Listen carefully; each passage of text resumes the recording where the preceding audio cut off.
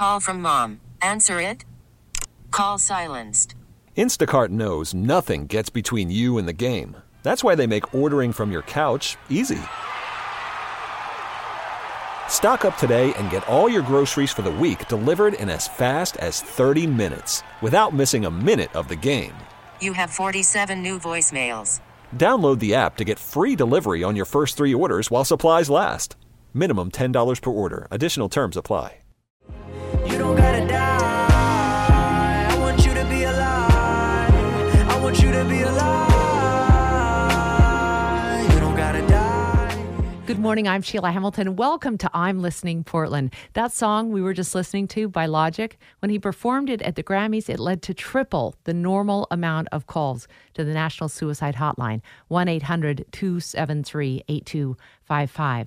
The message, you're never alone. There's always hope, and recovery from mental health problems is possible. It's the one thing I want to focus on in the next half an hour. I lost my late husband to suicide 12 years ago, and I've devoted a decade of investigating and writing about and speaking about suicide prevention. I wrote a book you can check out called All the Things We Never Knew, Chasing the Chaos of Mental Illness, because I think so much of the problem begins with our inability to actually talk about mental health problems.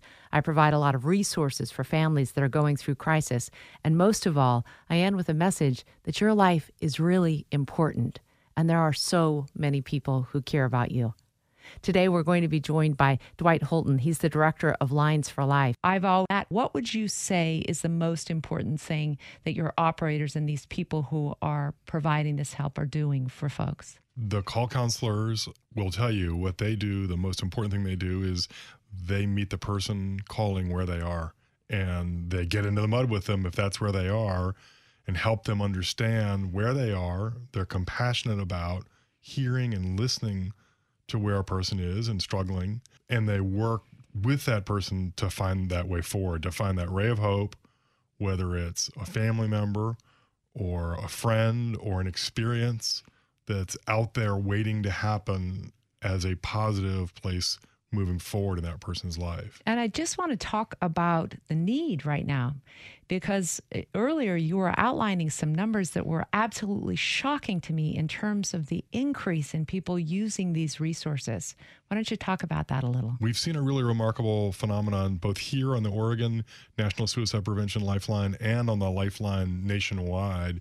In the last about 2 years, a little bit less than 2 years ago, we went from a really stable number of calls. Every year we'd hear from 12 to 14,000 people. In the last 12 months, we've heard from 25,000. And that growth has happened starting in about October of 2016, and it's undeniable. The growth has been nationwide. It's been more intense here in Oregon. Because you've actually said October 2016, and I immediately think about the election, are many of the callers reporting that they have an unease with what's happening on the national scene? So it doesn't get that specific, but I do think we're seeing two factors driving this volume. One is very positive. We've had significant exposure in the last couple of years, both because of tragic deaths of high-profile folks like Anthony Bourdain and Kate Spade, but also because of aggressive efforts from folks like the artist Logic, who wrote a song dedicated to the National Crisis Line that was nominated for an Emmy.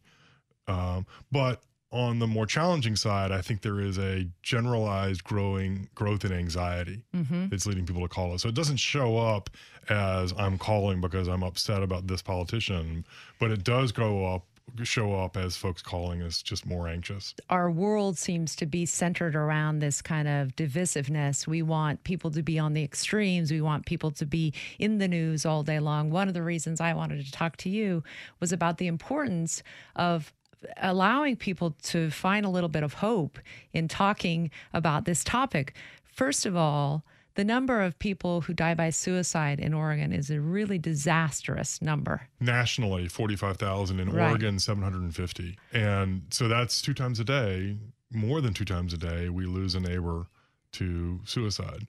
And I want to focus on the number of people who are saved. I want to focus on the number of people who call in who find something an operator says that helps them get on the path to recovery.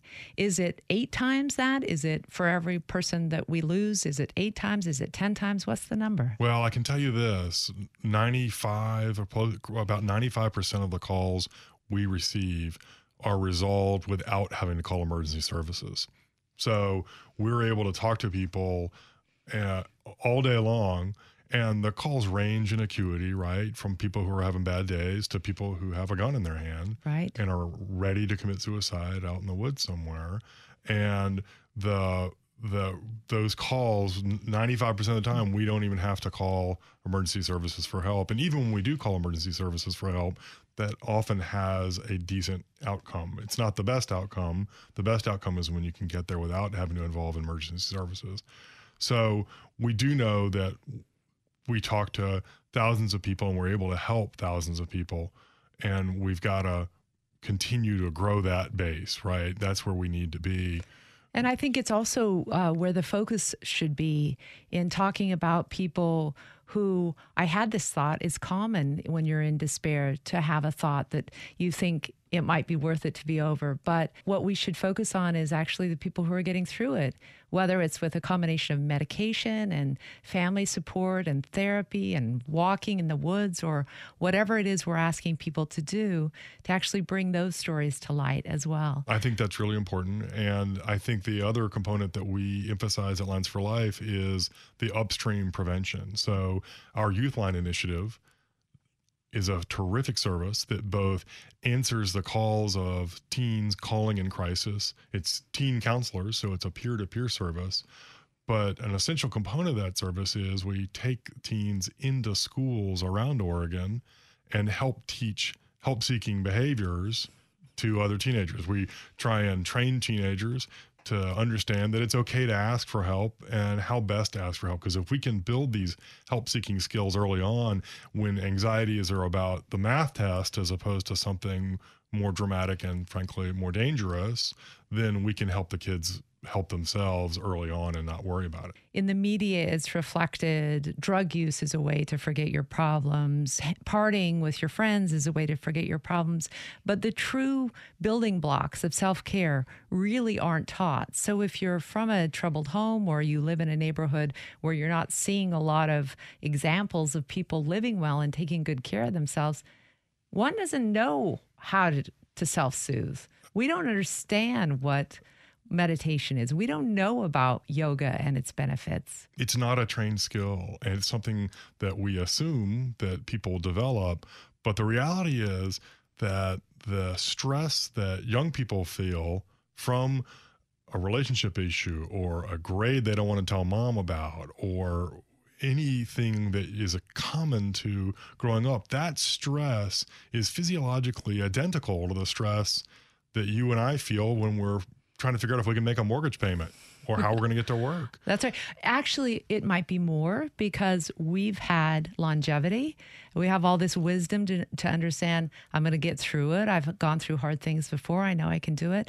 When you're that young, you don't have that long view yet. That's right. We have a lifetime of skill building for help seeking, right? And for solving and problem solving. Yeah. And kids don't. So when they get that stressor that really physiologically shows up just like the stresses we feel, they don't have that catalog of responses that make up healthy coping.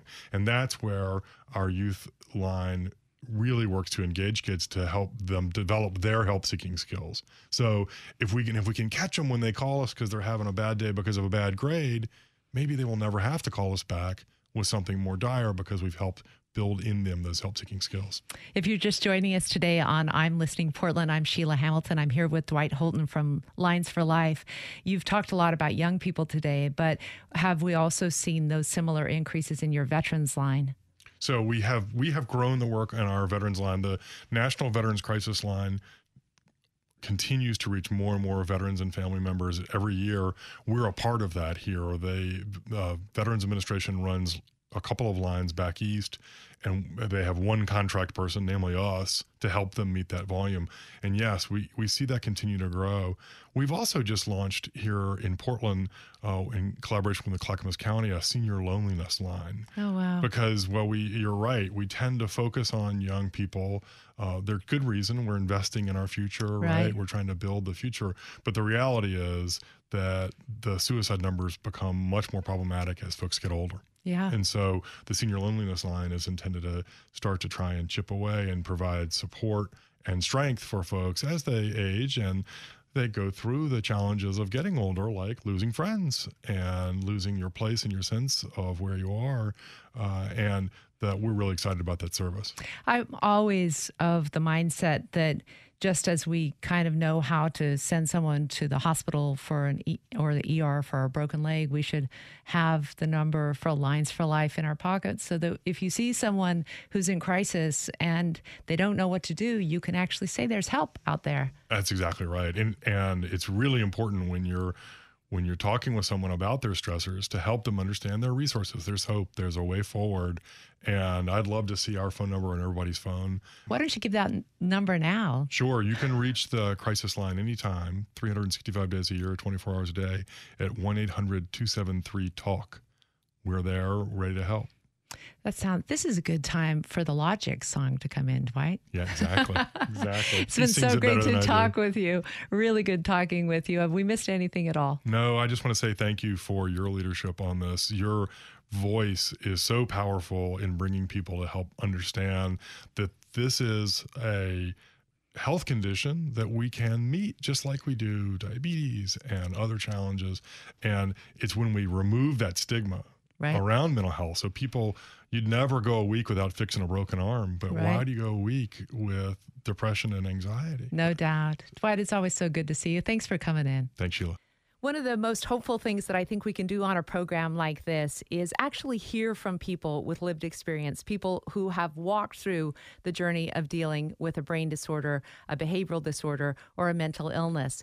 And I am so thrilled to bring in Jay Strausser because he is with a group that I think is providing phenomenal support. Jay Strausser is the Unity Supervisor of Folk Time, and I want to just welcome you, first of all, to the show, Jay. Thank you. I need a little bit of background about how your signs and symptoms appeared and when you really knew that you needed some help. So I went in the military when I was 17, and I was in the military for 6 years. I went to Desert Storm, and when I came back, I had some issues adjusting, and started drinking a lot.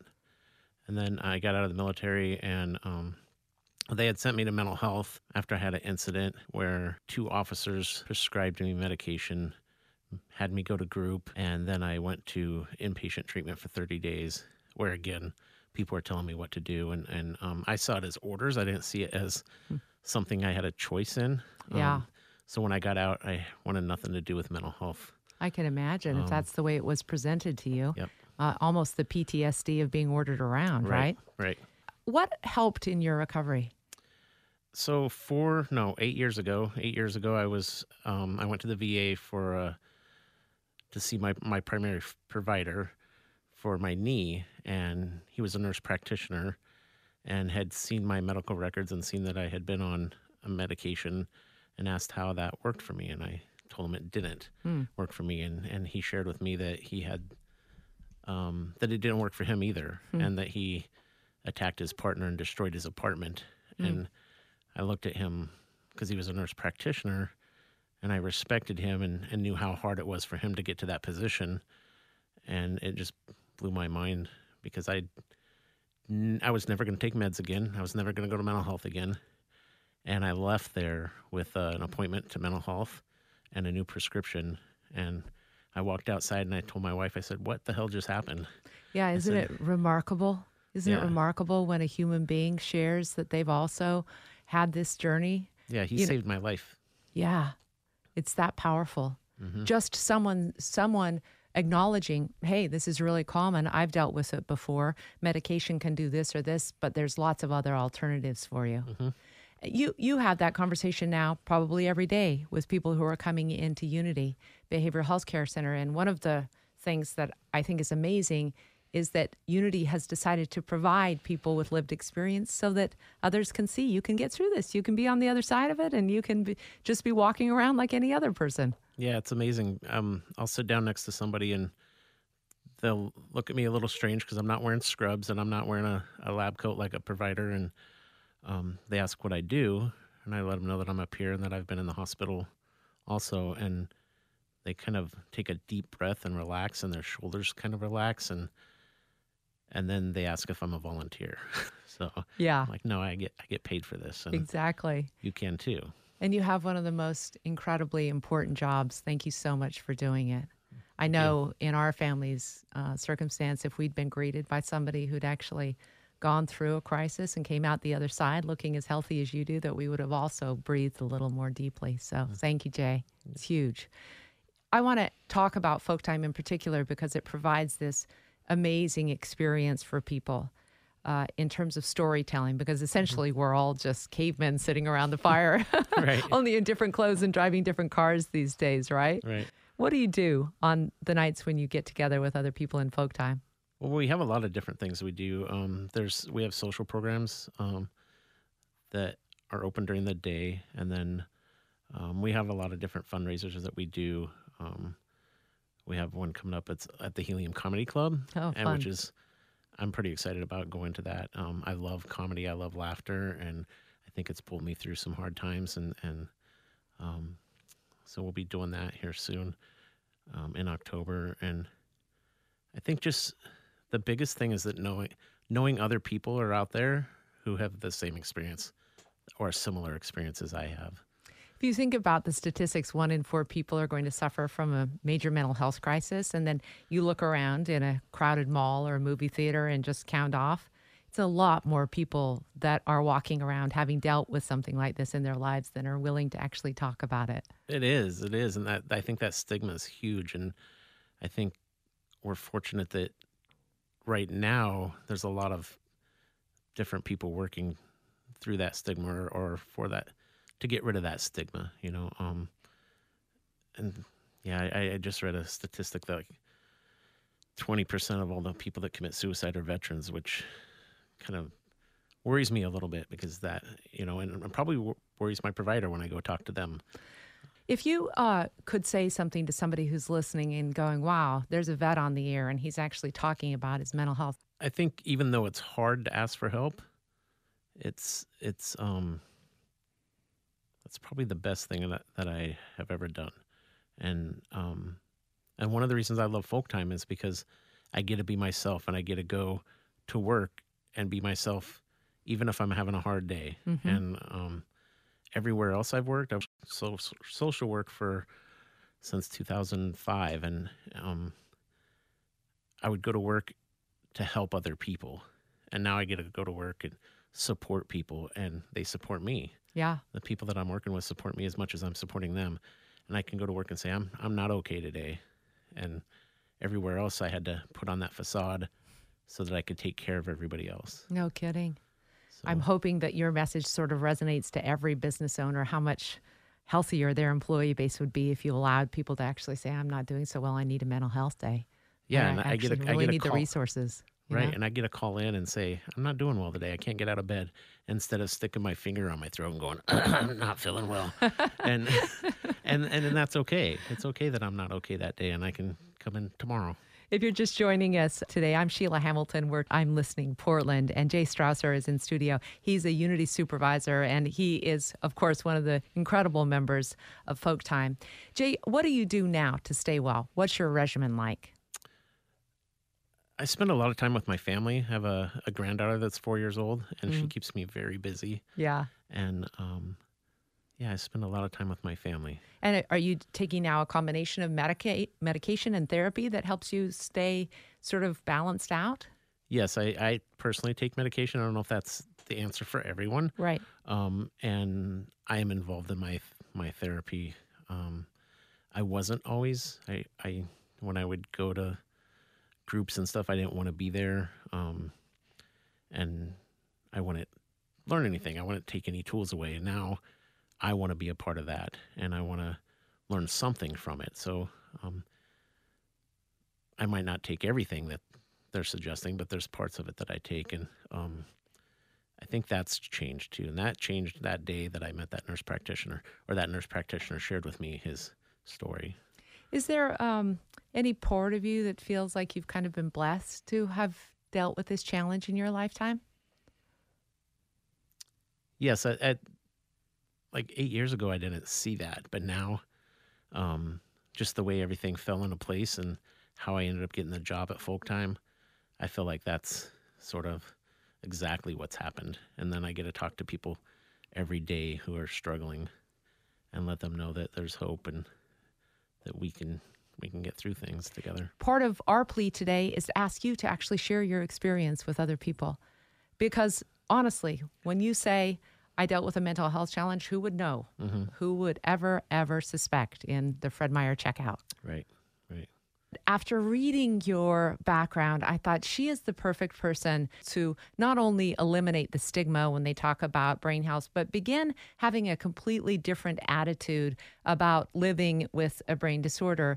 And one of the things that amazed me after I read that you're an international bestseller and you're this coach for all of these famous athletes and artists and celebrities is that I noticed that you're in a wheelchair. Yes, I was a head teacher for 20 years, and I ran my school mainly from a wheelchair. And there was a huge gift in that. The gift was that I developed a very different way of looking at personal empowerment and developing leadership. I'd like to think that I would have done it anyway. However, because I couldn't physically get into my classrooms, it meant that I had to find a different way of doing things. And necessity is the mother of invention. So out of that, for me, it was all about people taking personal responsibility for themselves, their emotional well-being and their performance, and having a collective responsibility for the whole of the rest of the staff and the children. And it's that technology that I now use, and I've used it now with thousands of people. It's simple, it's easy to incorporate into your daily living. And for me, that was the gift that came out of being in a wheelchair. That it was successful, I think, can be seen because my school was on the list of the best 100 schools in England, not once, but twice during my tenure. Try to explain the central tenets of this program because I found it miraculous when I was reading about it. Thank you. I think there's a number of principles, and the first principle is everything that we do is a choice. Even not choosing is a choice. And even when there are things that you can't get round, so I had to use a wheelchair, you have a choice in terms of how you view it and how you respond to it. Mm. And so for me, disability, whether that's physical disability or mental disability, unless you don't have the capacity to think for yourself, how you deal with that challenge is up to you. It can either keep you small or it can define you. And I made the decision there was no way it was going to define me. You know, you said something very potent in that when you said, unless you can't think for yourself. When we're talking about people who have brain disorders, I think that there's a big misconception that they are the mental illness, that there's no self-reliance or ability to actually make decisions upon their own. I think that each person is an individual. And I know from working with parents at school of children who had brain disorders or physical disorders, that one of the conversations I had with them was, if you're not careful, you're going to doubly disable them. Yeah. You've got to ensure that they have a safe environment in which to give it a go, to make mistakes, to find a way that works for them, and support them through all of those different attempts to do things.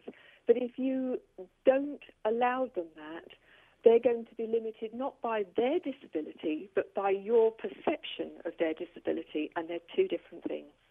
If you're just joining us today on I'm Listening, I'm Sheila Hamilton, your host, and we're talking with Gina Gardner. She's an international bestseller coach, as you've heard. She's run a wildly successful school. And I was really attracted to you ending our program today, Gina, because I wanted this half hour to be focused on the hope and the essential tenets of recovery. Your system and the way that you coach people really includes so many of the things I believe that even with the limitations that might be in your brain or in your body, we still have magnificent capacity. And for me, it's about focusing on what you can do rather than what you can't. So after my second back operation, I've had 2 failed back surgeries. I could not stand at all. The first time I could only stand like a stalk. But the second time I could not, if somebody had not left a cup or filled the kettle, I could not make a drink. I couldn't do anything other than watch telly or read. Wow. So I made the decision 5 days after coming out of hospital that I was going to go back to school. And people thought I was mad, and the consultant 6 months later said, I think we'll talk about you going back for a couple of hours a week. And I just laughed. I'd been back full time after 3 weeks. Why? Because at home I was completely limited, whereas at school I could use my brain, my hands, my mouth patently worked, and I had people around who could actually lift things, fetch things, carry things. At school I wasn't disabled at all. At home I was physically very limited. So I chose to look at what I could do and then make the most of that. And I've met the most amazing people over time, people who could play the piano with their toes, people who could paint using their mouth and nothing else. And I think whatever your disability, and for me disability is a metaphor for life, because everybody disses their ability based on their beliefs about themselves. So if you think I'm not good enough, I'm not tall enough, I'm not rich enough, haven't got enough time, that is a belief that can keep you stuck. Ultimately, we all have those, but if you find the mechanism to push through those barriers, then things can really happen. And for me, I think it's part of our life's journey. It's part of our spiritual development is to recognise that we're not broken. Don't feel that you're on your own. There's no shame in saying to somebody, I need some help. And in the same way, I would say one of the greatest things that I have found is that when you reach out to help other people, you are also helping yourself. So I think for me it's two sides. Ask for help and be prepared to offer help, and both of those will inevitably bring a greater sense of achievement and satisfaction and a greater sense of fulfillment to you. Gina Gardner, thank you once again for joining us today on I'm Listening. I'm Sheila Hamilton, your host. Make it a great day. If you're in need of help, call the National Suicide Hotline at 1-800-273-8255. And for more information on Sheila or the resources she offers, contact her at SheilaHamilton.com.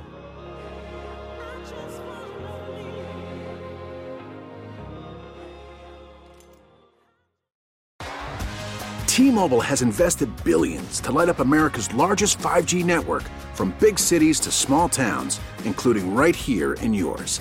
And great coverage is just the beginning. Right now, families and small businesses can save up to 20% versus AT&T and Verizon when they switch. Visit your local T-Mobile store today.